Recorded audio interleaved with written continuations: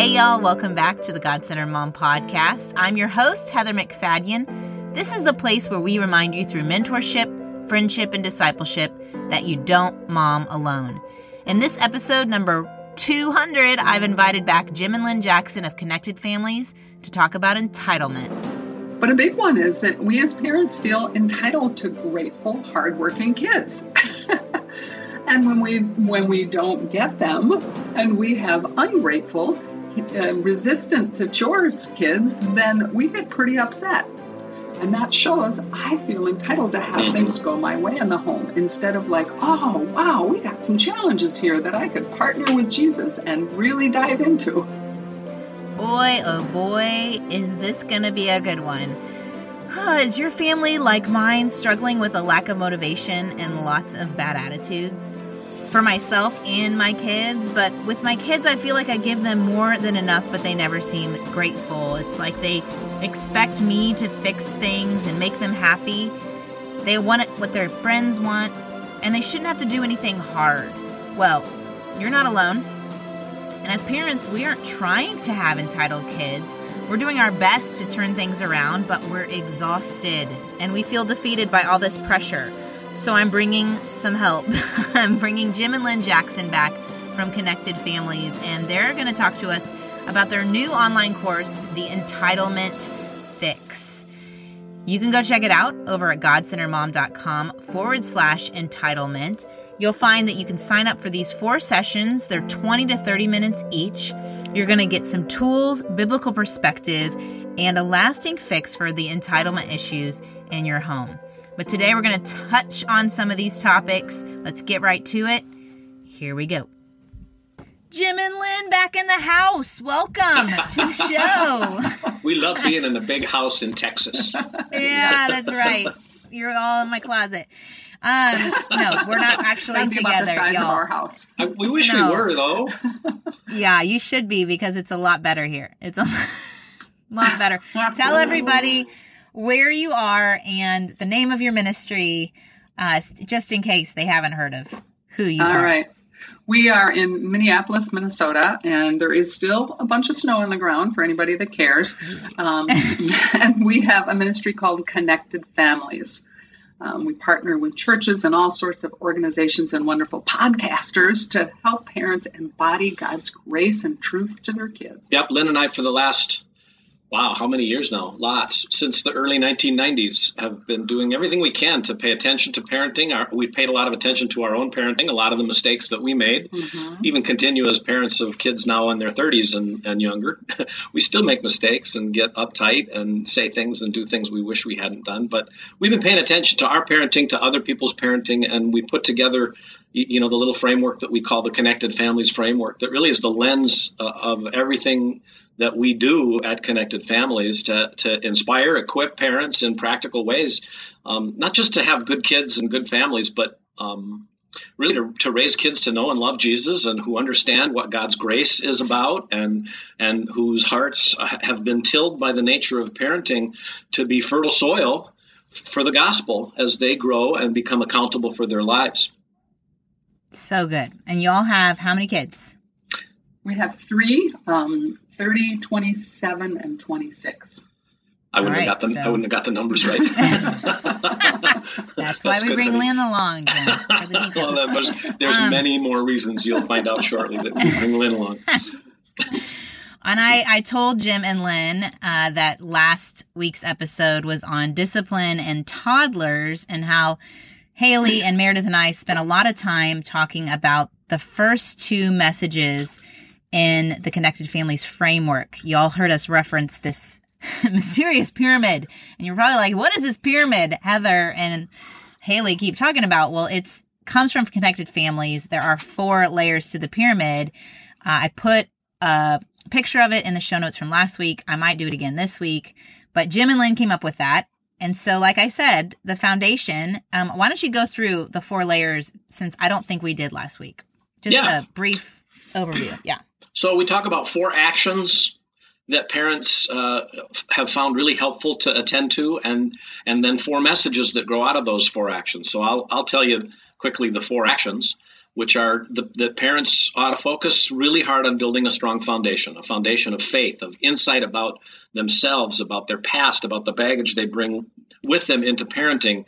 The Bible tells us in 2 Corinthians, it invites us, even commands, to take every thought captive to Christ's obedience, and to be people who are growing in strength, in God's grace, and in God's truth. And that's what growing a strong foundation is. And then we never get it perfect out of that place of our own growth, and we get our identity from Jesus, not from the behavior of our kids when our foundation is strong. Then we connect with our kids. We connect with them by making sure that we find ways through the thick and thin of their development to enjoy them, even when life gets difficult, even when they get crabby or we get crabby. We get back to this place of connection. And then we grow from there toward, those are the things we need to do as parents to win the influence needed to coach our kids. And that's the third level, is to become our kids' coach.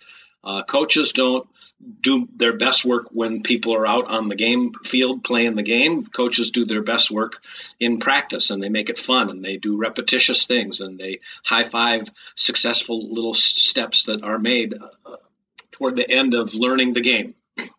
And then correction is something we also are compelled by the Bible to do with our kids. We're invited as brothers and sisters in Christ, as Christians, to address misbehavior with grace. And when we do that, when we correct our kids' behavior as parents, it really is for the purpose of helping them remember what's true about them, no matter how they behave. And that's what the 4 messages are about. Right. So that foundation, when we really understand what's going on inside of us, and we bring God's grace and truth into our hearts to replace the lies that might be making life difficult. When we do that, we can communicate a message to our kids that you are safe with me. I'm not going to throw my baggage at you. I am really going to calm down and consider what's the best thing for you in the long run, in the big picture. As kids feel safe, then our love can get through to them, and we can communicate this message. You are loved no matter what. That flows out of the connect action. You're loved and enjoyed, but you're loved even when you really have messed up. And that's because God loves us right here in this messy moment. When kids know that they're safe and loved, then they're going to be able to receive our messages of you're capable to do better. You're capable to make wiser choices, to use your gifts for good things, not misbehavior, to make wise decisions, to solve problems with people in the family. You are capable. And that flows out of Ephesians 2:10 of our kids are God's workmanship created for good things. And then as kids sense that we are working to build capability, then they also are much more open to us holding them accountable, which is really the final message of you are responsible for your actions. This isn't about I'm going to punish you so painfully that you won't ever do that again while I'm around, but it's about you are accountable to make right what you've made wrong. Yeah. And that's a beautiful thing that God calls us to do. Doesn't that sound simple, guys? Just do all that. So simple.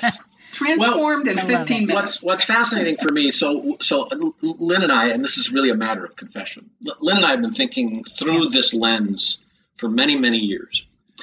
And the more that we attend to our actions and attitudes as parents through these 4 simple actions and messages, the more sort of intuitive it becomes to act according to those things. But the truth is, I still very rarely to this day, even in addressing my older kids, am guided in the moment by these 4 things. Like I do them, but I don't think about them as much because we've made this little game of practicing our way through. And then when we have challenges, Lynn and I, between each other, or back in the day with our young kids in the home, when we had challenges with our kids, we would at first we would go to that default question, which is, okay, one of our kids misbehaved this way again for the 50th time this week, and I'm getting sick of it, and we need to do something different to nip this in the bud. I mean, that's kind of the attitude that I would go at it with, and Lynn would be there to remind me, or vice versa. We helped each other out this way, to say, well, let's think this through the lens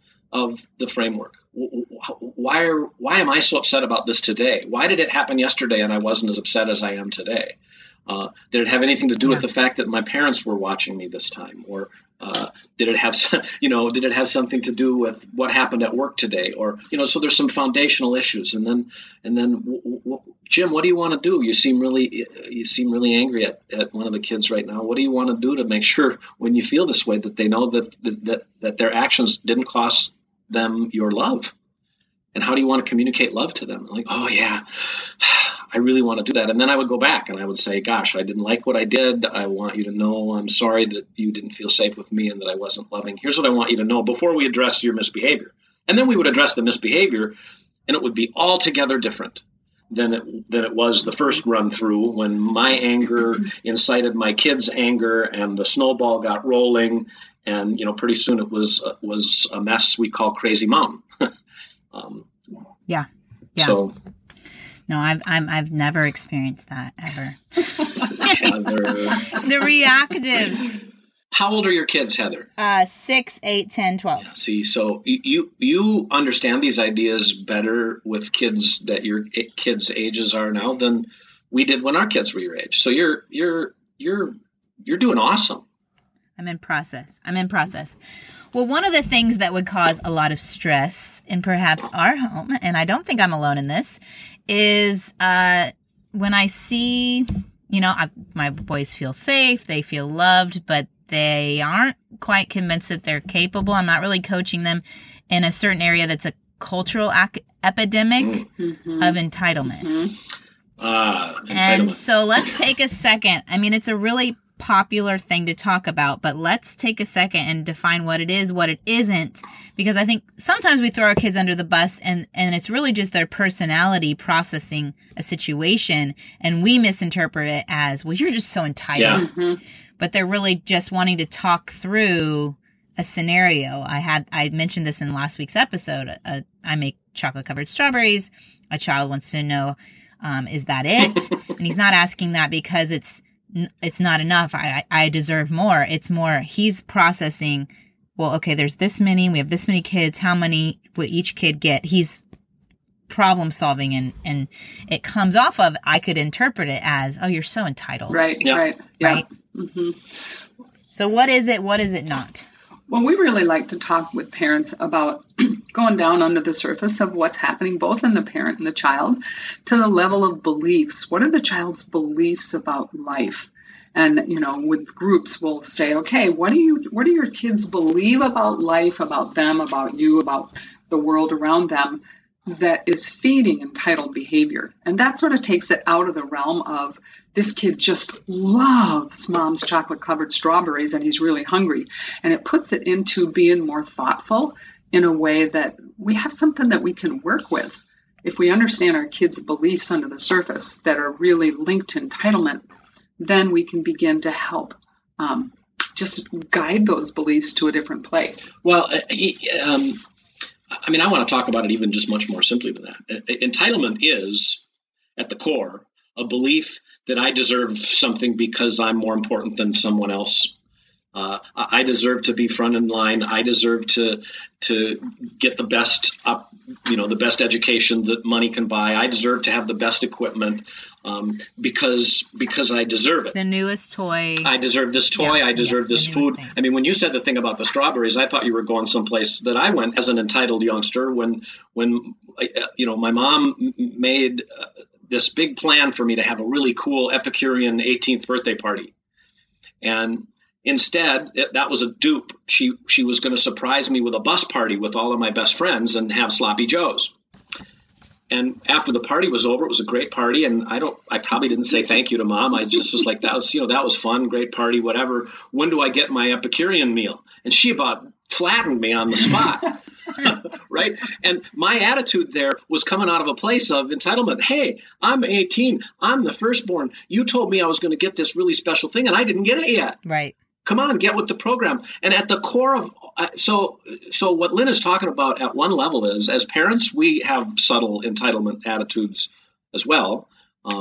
Maybe we notice it when we're driving and somebody cuts us into, takes the position we'd like to be in, or gets to the parking spot that we wanted to be in next, or got in front of us quick in the grocery line when we thought we should get there first, and then we get frustrated and we get mad at that person for being so rude. But at the core of all of it, I mean, entitlement is about our sin nature. It's about a sin problem. It's about the fact that all of us, left to our own devices, care mostly about ourselves. Right. And we're born into that, and it's a problem not just about our behavior relative to Epicurean meals or strawberries, but about life, and something that ultimately needs to be reconciled to God through Christ, because we can't fix it without him. So kids end up believing things like the world is here for me, I deserve to be served, the world revolves around me, whatever I want is most important, my parents' job is to make me happy. Those kind of underlying beliefs really drive entitlement. And it's been partly because of the parenting trend that we're child-focused, the helicopter parenting, or it's whatever kids want to do. Or for me, when my kids were little, it was like everything revolved around nap times, meal times, whatever they needed to make them happy. Obviously, there's a balance there, but I was probably swung more towards it was all about them and what their interests were over anything we were interested in. So it's part of a parenting trend that we're now recovering from. It's partly, I was reading in the Bible about the last days. Doesn't it say lovers of self and children will be disobedient to their parents and all the things they're struggling with? I was like, it's a sign of the times, really. It's a sign of the times. So as believers, so that is what's true out in the world and in our own hearts. And as believers, like what you're saying is call it out, recognize it, realize that our bent is towards self naturally, but we choose a bent towards God, and it's like a daily surrender of that. Of course I want to be front in line. Of course I do. I do too. Like coming alongside our kids instead of saying, my kids have a problem with entitlement, recognizing that the issue isn't us versus them. Right. I think approaching it differently too. Sure. When you think of all the things that parents are entitled to, just even that their technology would work. Or that, I should, I'm not really good at this. And so someone else should do it for me at work or whatever it is. But a big one is that we as parents feel entitled to grateful, hardworking kids. Oh, right. And when we don't get them, and we have ungrateful, resistant to chores kids, then we get pretty upset. And that shows I feel entitled to have things go my way in the home instead of like, oh, wow, we got some challenges here that I could partner with Jesus and really dive into. One of our staff parent coaches, acknowledged and recognized in his own young parenting that he had this belief system that kept circulating as a statement. And he would even say it to his wife, I shouldn't have to deal with this. Right. And he heard himself saying that frequently. And then he realized that was in and of itself an entitlement sort of a statement. And that he needed to take that thought captive to Christ's obedience and let God, by the still small voice of his Spirit, reshape that sentiment, because every time his daughter would rise up against him in a certain way, Chad would essentially, and this is the story he would tell, put my hands on my hips and furrow my brow and raise my voice, and I wouldn't say I shouldn't have to deal with this, but that's what I communicated to my daughter every time, which made her feel like somehow she's inferior to me, deficient, defective, and it didn't matter what the issue was. And so when I was able to take my hands off my hips and step back and go, hey, you're really struggling again. How can I help you get through this well? Everything changed for him in terms of dealing with that daughter and those repeated troubles. They didn't go away overnight, of course, but he felt much better when his head hit the pillow at night about the parent he had been in the middle of that challenge. And that's what letting go of our own entitlement helps us to do, because now we're models of letting go of the stuff that we want to address in our kids. That's what's so great about going back to the framework is this is, I've had parents email me about issues they have with their kids and how can they fix them. And I think, well, typically most of it starts with us, that foundation. And we can't just point out all their errors and criticize all their issues and think that it doesn't maybe have a root in how we're responding and behaving. I mean, any Nanny 911 episode points that out. But the attitude that we take when we approach this. So that's what I feel like you all have addressed in this first part is let's think through our attitude. Let's think through our own approach. Let's think through this so we can have that foundation of you are safe now to talk about entitlement because I am dealing with my own rights and opinions. And then you've got the love of I love you enough to not let you continue this way because it's not how God instructs us to behave. It's not how Jesus lived his life. And so then you can move to that third, you're capable of another way. Yeah. Right. And you're capable of doing hard things. So let's talk through how do we practically start delivering that message? How do we coach our kids into letting go of entitlement? Well, I want to just kind of take it to a brain chemistry level because that'll sort of help make that transition. Dopamine is something that fires over anything new and exciting and pleasurable. And so if kids are sort of low on dopamine and we come in and get stressed and angry with them, that depletes that dopamine even more. And then they're more driven to entitlement. So to get that burst from something new, exciting, pleasurable. And so that's where the Safe and Love launches us when we're giving them dopamine in the context of relationship. Then it's easy to move dopamine into also that you are capable message. It's like, wow, look what you can accomplish. We have to find alternative ways for kids to get that dopamine. Otherwise, they're going to be stuck on new, shiny, and avoiding chores. And so part of the shift is to understand what's going on in their brains. And particularly kids that are more highly distractible or super creative, those are the ones that struggle with this the most. And we might brand that child, you're so entitled. But what really that child needs is they need us to help them value and enjoy hard work and feel good about accomplishments and learn to self-affirm and sort of give themselves those little dopamine bursts for having accomplished something. Mm-hmm.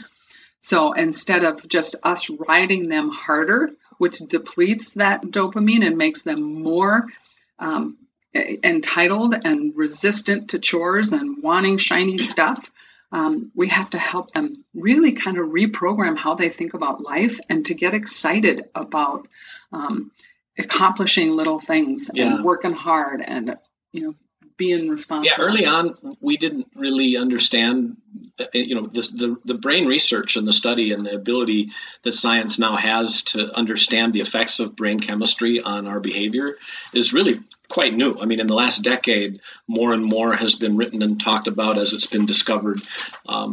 We knew as young parents that if we could find ways to choose joy in all of the different circumstances and figure out ways to make hard things fun and celebrate success and make that be a positive, joy-filled sort of an experience, that would reinforce that behavior again in the future. And what we learned over time is that that's because we were helping our kids' brains release pleasure chemicals in the middle of doing hard things in such a way that they felt good about doing those hard things again in the future. And the other thing that we came to realize as we've looked at this new science is that our brains as parents, we get dopamine jolts too. So when our child scores the goal after we bought them the new hockey stick or football pads and they score the touchdown, we get a dopamine jolt. And it reinforces our willingness to listen to the child next week whose shoe got a little tatter in it and he doesn't like his shoes anymore, to say, oh, honey, I'll get you that new shoe. Without really starting to think about, what's going on. And it's a God-given miracle, really. I mean, I think dopamine, especially for young moms, is a necessary component of getting through the difficult days of early childhood with their kids and getting up in the night and dealing with screaming and sick and, all of the different things. It's like you get one moment of that glance at the child and the soft skin against yours and the dopamine burst. And it's like, man, that's enough of a hit of that to get me through another few days of this. And so it's good. Right. Yeah. My brain just went on a rabbit trail where I was thinking about how the impact of cell phones on missing those dopamine moments. I'm curious right. if because of the distraction, you miss that cute glance up or you miss them. You're not really clued into it. Anyway, I'm just curious if that's what's robbing moms to think of the joy of those little years to then go back to the phone. Anyway, but I wanted to touch on something you guys said about this whole, they do hard things, they accomplish them, the dopamine's released. Because I know my parenting, I would avoid forcing my boys to do hard things because I want them to love me. That's my own foundational issues of like needing their approval, needing their acceptance, wanting them to be happy. So I don't want to make them do something hard because then they might be upset with me and I don't like that feeling. So I don't ask them and I'm actually robbing them of the thing that's good that we have in our parenting shifted a lot of that, and our boys are a lot more involved in helping around the house than they were maybe 5 years ago. But that was the mental process I went through. And I'm sure the young mom listening is, well, you know what, just go ahead and watch that show. I'll clean up the dishes after dinner. You sit down on the couch and it's fine. I'll whatever, fold the laundry. So we're actually not only setting up kids that are entitled, but we're robbing them of that satisfaction and, like you said, the brain chemistry that's actually positive, that maybe as we see these preteens and teens that are more depressed and more suicidal, like that this is the brain chemistry is all interacting to cause these feelings of not being satisfied. Yeah. And when we do workshops live with groups around this topic, we invite parents to think, all right, what are some of the things parents do with good intentions, but that rob kids of this opportunity or that reinforce entitlement? And it's doing things, the kind of answers they come up with are doing things for kids they're capable of doing themselves, or doing hard things that my kids could learn to do because it's so much more efficient and easy for me to do it and so much less trouble.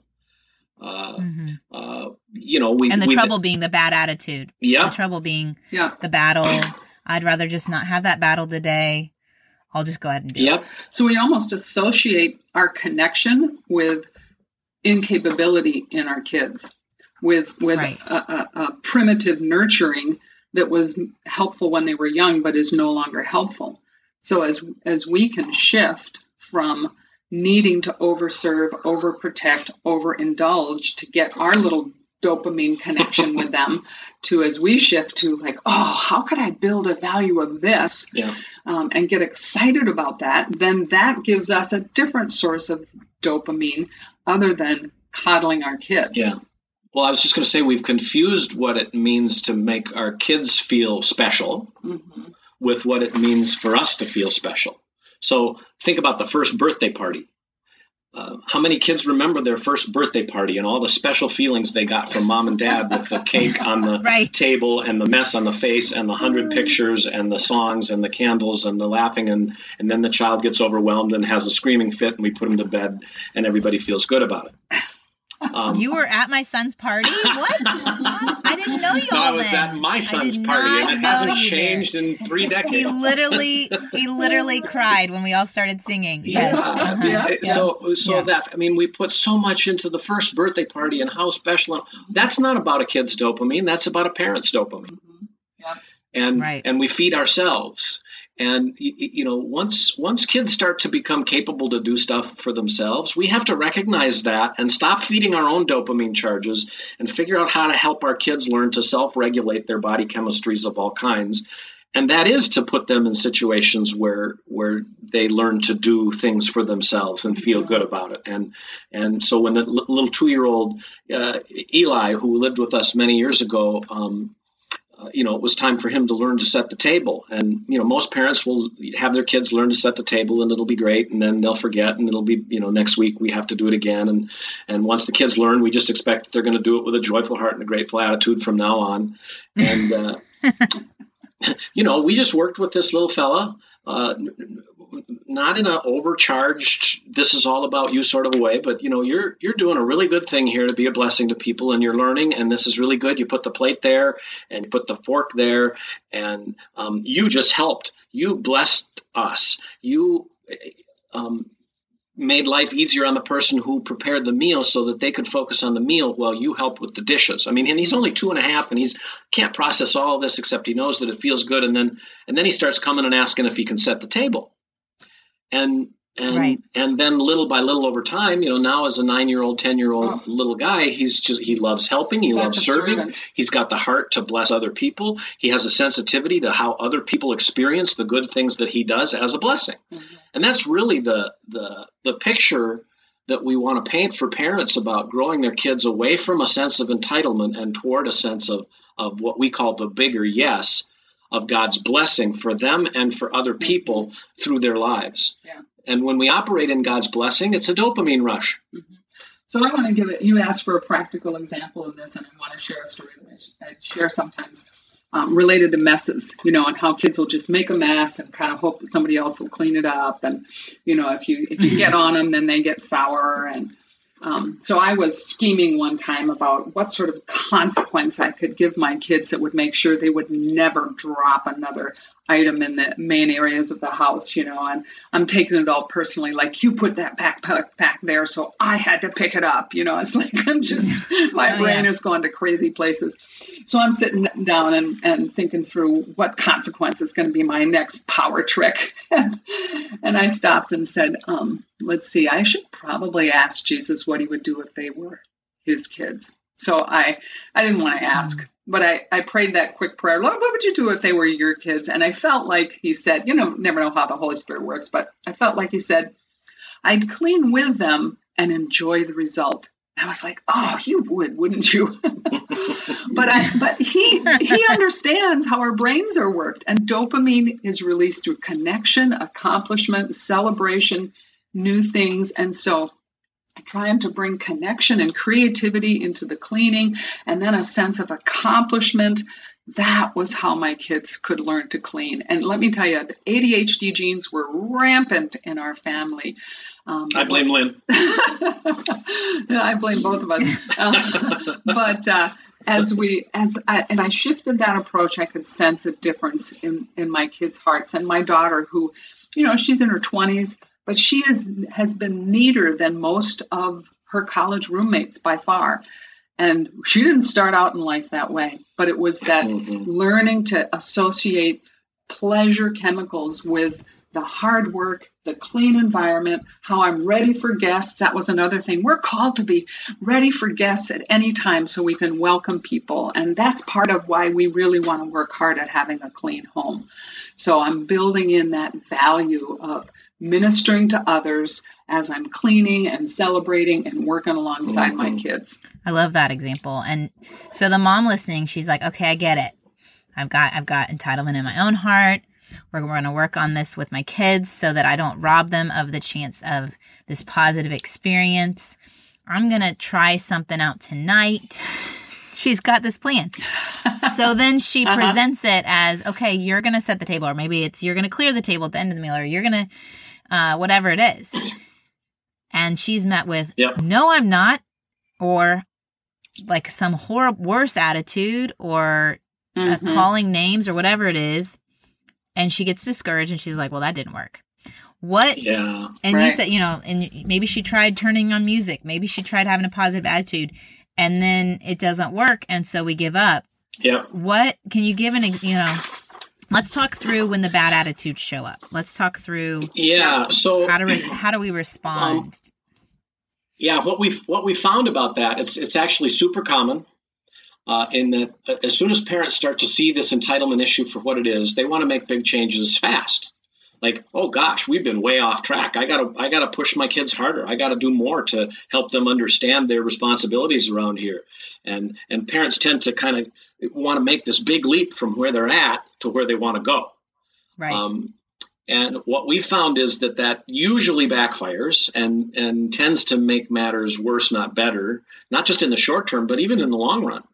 And so we invite parents to slow down a little bit and start to consider, well, what's it like to be my child in the midst of this struggle?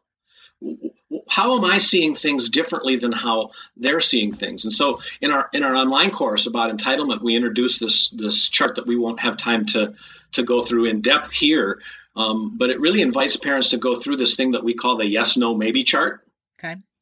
Which is it's really just a simple chart that says what are the absolute yeses in this household? What are the things that, because we're the McFaddens or we're the Jacksons or whatever, are going to be true about us? Rights that we have, stuff we're going to have. We're going to have a roof over our head. We're going to provide one recreational or one extracurricular activity for each of our kids. We're going to give them healthy meals. We're going to give them healthy food, and we're going to have decent clothing, and whatever it is. Those are the things that the people in this household have as rights, that as they truly are, because you're a member of this family. You're going to get this stuff. You're entitled to it. It's yours. And there's no right or wrong answer about what that is, but do I as a parent understand how I'm thinking about this? And then what are the privileges that our kids have? What are the things that they have that they get? Maybe, what's the stuff and the maybe is about, well, if you do this responsibility, you can have this privilege. If you get to bed at this certain time, then you can have this privilege. If you do this certain thing, then you can have that certain privilege. How do we as parents understand what that is? And then what are the responsibilities? How do we understand? What are the responsibilities of each person in this family? How do we understand that? How do we talk about that? And then what is the stuff that's off limits? So that's the yes and the no and the maybes. And the maybes are tied up in the privileges and the responsibilities. So we invite parents to go through this and think about it in terms of, how do you think about this list? Fill it out. What are the things you as a parent would say are the rights? What are the things you as a parent would say are the privileges? What are the things you as a parent would say are responsibilities? And what are the things that are off limits? Okay, now just fill out that list.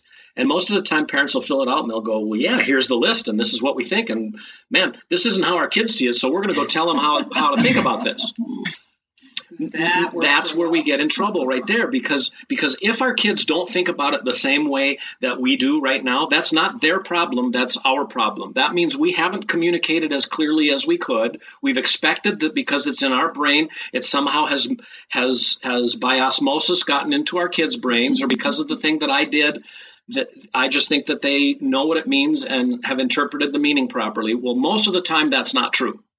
Most of the time, if we ask parents to think about this list and then say, well, now, if we were to give this sheet to your kids and you weren't in the room and we were to ask them the same question, how would your kids fill this out? Mm-hmm. And most of the time, parents feel pretty lost about that question. Like, they're not sure. Some of them would say, well, our kids might be harder on themselves than we are. And some would say, geez, our kids don't think anything is a responsibility. and so on. Well, it's like, okay, so now how do you want to start moving toward a little bit of a more similarity in how you all see it? How do you want to talk about this with your kids before you just start putting big changes in place? Because if we just go at them with our list and our big expectations, but they see it so differently than us, they're just going to feel more misunderstood, more invalidated, and ultimately more entitled to the stuff that they think matters most. Yeah. Does that make sense? Yeah. No. So the little steps that we might suggest are, Lynn? Well, really starting to talk, again, going back to that thing of helping kids understand our intent between having privileges and responsibilities versus just giving them everything as a right. Because if we communicate, I'm sick of doing all the work around here and I want you to share the load because you're just sitting on your lazy butt with your screen, that's not going to get us anywhere. But if we can truly get our hearts to a place where we're going, man, I want to build in my kids that sense of responsibility. And here's even some research about how kids that are responsible in the chores in their own home are the most likely to succeed in the workplace, which is actually true research. Yeah. I haven't done a good job of helping you learn to be responsible. So there's some things that are going to change here, and we want your input and we want to problem solve, but we do need to make some changes because I've dropped the ball in helping you learn to value responsibility. And then as we discuss this, then we can begin to link privileges with responsibilities, which is the real bottom line, in a calm, respectful way. So just a great example is our staff person. Their dog died, and kids wanted a new one, and so they were like, "Okay, let's go get another dog." And like, no, really, we didn't see responsibility in taking care of that dog, like we would need to go get another one, and we're not really seeing responsibility and chores yet. And I want to help you and help you learn to grow. And so it took them 2 years before he was able to coach those kids in responsibility in their chores, and then have a really specific plan about how they were going to take care of the new dog and be responsible for it. So he got emails with puppy pictures for 2 years before they had really gotten to a place where they were ready for that privilege. That course sounds super, super helpful, and I'll make sure to link it in the show notes. We'll be talking about it all month. I'll be sharing little bits about it so moms and dads can get on the same page, because I could see how this could cause division in a marriage. Let's say mom is really on board and working hard on it, and even working on, I'm thinking of these incidental purchases. You all go to a movie, and mom's, looking at, well, going to the movies, the privilege, but it's not guaranteed that we're also going to get popcorn and drink and candy for each person. Yeah. But dads, maybe dad grew up in a home that's what we did. We always got popcorn and drink, and, he feels entitled to that and the movie. So then the kids are taking on an attitude of, but I love that you're saying, as a family, what are our yeses, what are our nos? We're not saying one's right or one's wrong, but what are you assuming is a given at every time we go somewhere, we get a souvenir. I remember on our honeymoon, we were in Hawaii, and I just kept stopping in the little shops. Like, aren't we going to get something? And my husband grew up going on mission trips, and he's like, why do we keep going in these shops? We're in Hawaii. Let's go to Hawaii. But in my mind, we're entitled to also get a little something to remind us of our time. And he's like, that's a waste of money. Anyway, what a all great these things example, for marriage. Right out of the chutes in your marriage. Yep. Right. Yeah. Totally. Oh, that's what it's Another thing about this chart that people will learn, and that we get most excited about, actually, is the far right side column of this chart, which is left blank when parents first see it, so they don't even know what it's about. But then as we unfold the teaching, how do we address the attitude from a child that says, I want this now? Or how do we address the attitude that says, I don't want to do it, somebody else should do it? And we unpack sort of those two different strong dynamics. But at the core, either well, you need to do it now, or no, you can't have it, is not enough to squelch the entitlement momentum, because then it's just power struggles between parents and kids. We need something else. And what's in that right column, and we invite parents to really explore and dig into and do some work even on their own to understand, is what's the bigger yes?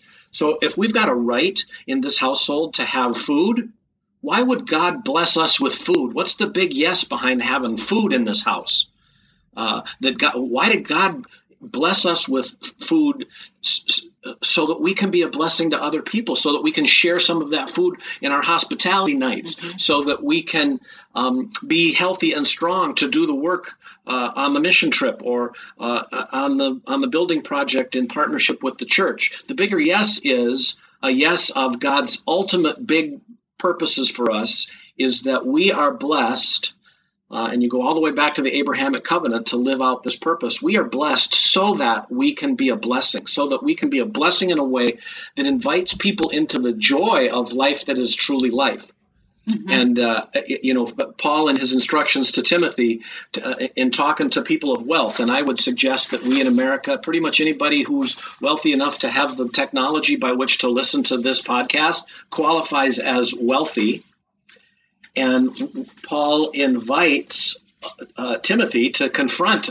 So Timothy's this young missionary, and he invites him basically to suggest to the wealthy that they need to live in a way that is a blessing to the world.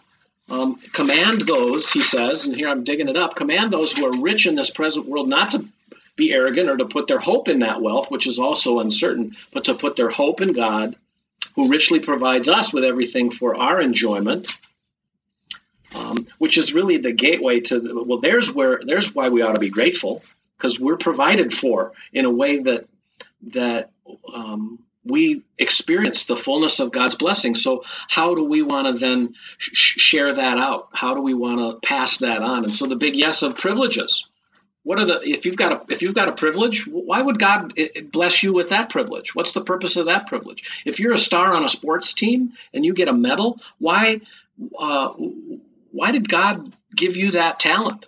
So that you could have a trophy on the mantle, or so that you could have a ministry platform in your athletic field of choice and introduce other people to God's redemptive purposes and the joy of life that is truly life. And so we have a big, long conversation about that with parents, because ultimately it can't be just about yes and no and maybe and rights and privileges and responsibilities. It has to be about God's purposes for us and for our lives. And functioning in God's purposes is the ultimate dopamine jolt. Mm-hmm. Yeah.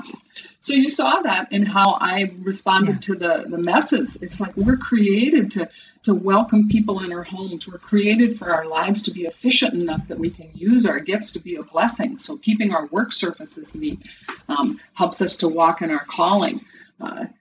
Just the different ways we even dealt with screen time challenges with a sense of what we're created for in real three-dimensional life. We tell that story in the course and how that really turned the tide in our power struggles over screen time with our oldest son. It was the big yes that really changed that power struggle for us. And I think it comes down to you believing it as a parent in your own heart.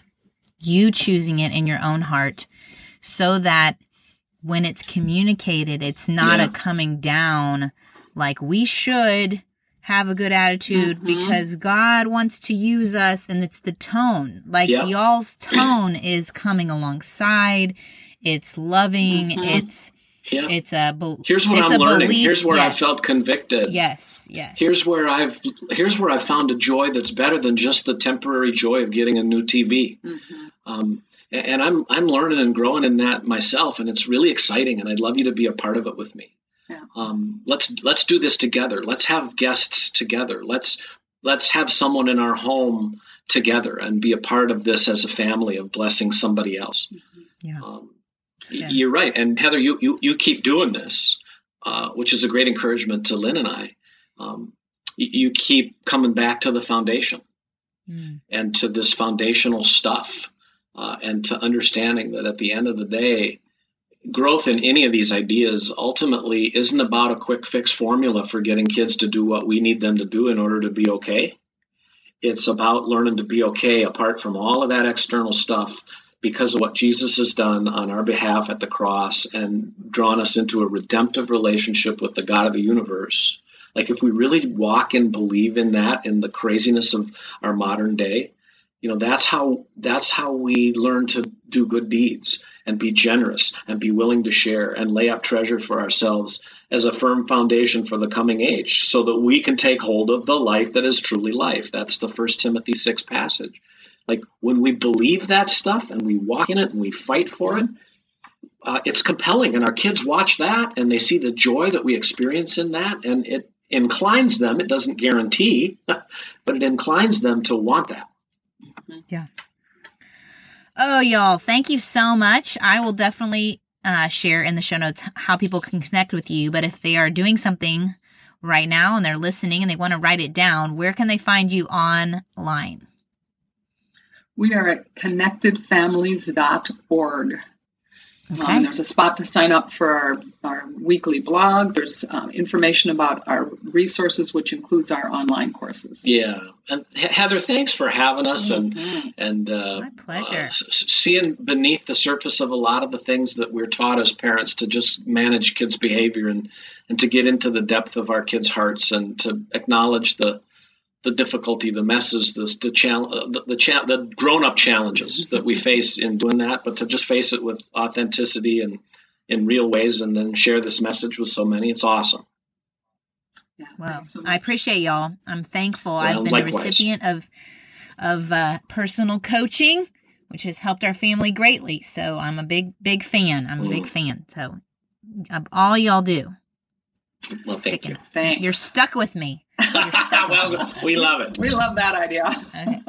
When I told my second son, that I had this interview, he goes, "Oh, you mean the couple we met at the church?" And it's stuck. Y'all are sticky. So that's Nice. good. What he That's meant good. was That's good. that He's connected. that funny bearded guy that ran up and You down. mean the guy who broke the rules at Watermark with us? Yeah, he's breaking the church rules. Yeah, that's right. Oh, well, thanks, y'all. Y'all have a good rest of your week. Thanks, We'll Heather. talk You soon. too. God bless. Yeah. Okay, bye. Okay, so now you've learned about dopamine. Don't you love that? And it has been so helpful to me. And I would suggest, like Jim and Lynn did, that this is a take it slow kind of thing. Don't take this on as your job for the day is to fix your kids' entitled attitudes in this moment. I hope it's a starting point. All month, I'll be reminding you about their course. For every episode, I'll do a little blurb about the Entitlement Fix course. If you do want to go check it out after listening to Jim and Lynn, go to godcenteredmom.com/entitlement. I know for myself, I was sitting in our Tenebrae, it's a Good Friday service, and I had a boy on each side of me, and throughout the whole service, someone was asking for something or was getting frustrated that they needed to use the restroom, but I wanted them to wait until it was a good moment because it's a kind of intense service, almost like attending a funeral. It's pretty, somber.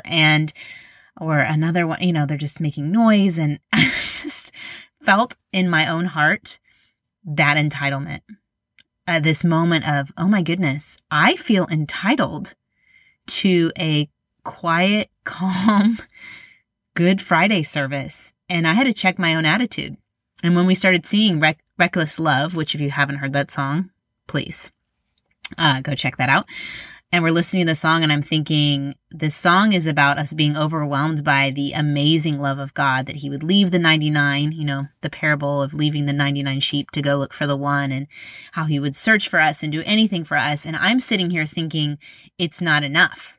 I'm more thinking, why didn't you love me better to give me kids who could just sit and listen in the service? So maybe this week isn't about fixing your kids. Maybe, like me, you are going to do some heart work on your own beliefs about how your kids should or shouldn't be and what you deserve. Definitely struck a chord with me this week. And once again, you can find that pyramid of the Connected Families framework over at my site, godcenteredmom.com. I put it in the show notes. Thanks, y'all. Y'all been so great. All of you GCM Podcast Club members have been asking me, will there be a summer of mentorship this summer? Well, I think there should be. So I'm working on putting that together. If you have a podcast club and you are planning ahead, plan ahead for Summer of Mentorship Take 2. And I'll be working on that curriculum. If you're curious, what is a podcast club? You can go to godcenteredmom.com/podcast club and you will find details there. Super simple, super organic. I provide curriculum and you do all the rest. I even am a part of a little podcast club with some of my friends, and we get together once a month and just talk about one of the episodes. And so it's just a way to touch base with your people and make sure that you're staying in their life. And then this is just content to discuss and talk about and work through together. But anyway, I just don't want you all to mom alone, and to make sure you remember that this is not an easy job you've been given to steward a soul God is with you, though, and He has great plans for your kids and for you through all of this. So lean into Him and His power through you. I was reading again in Ephesians. Y'all are going to keep hearing about Ephesians, about how He can do immeasurably more than we can ask or imagine. I was thinking about how often I'm trying to orchestrate things in my family. If I would release them to God, He could do it so much better than I could imagine it would be. And His power is so much better than I could even hope to muster in my own strength. So I hope this is all an encouragement to you. Go out and do the work that He's put in your hands to do in the home and outside the home. You all are amazing mamas, and the few dads out there, shout out to the dads. Thanks for listening. Appreciate y'all. Adios.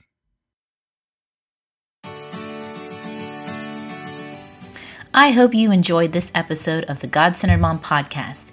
If you're looking for more resources on how to replace me with he, go to godcenteredmom.com. That's where you'll also find show notes with any links mentioned by our guest.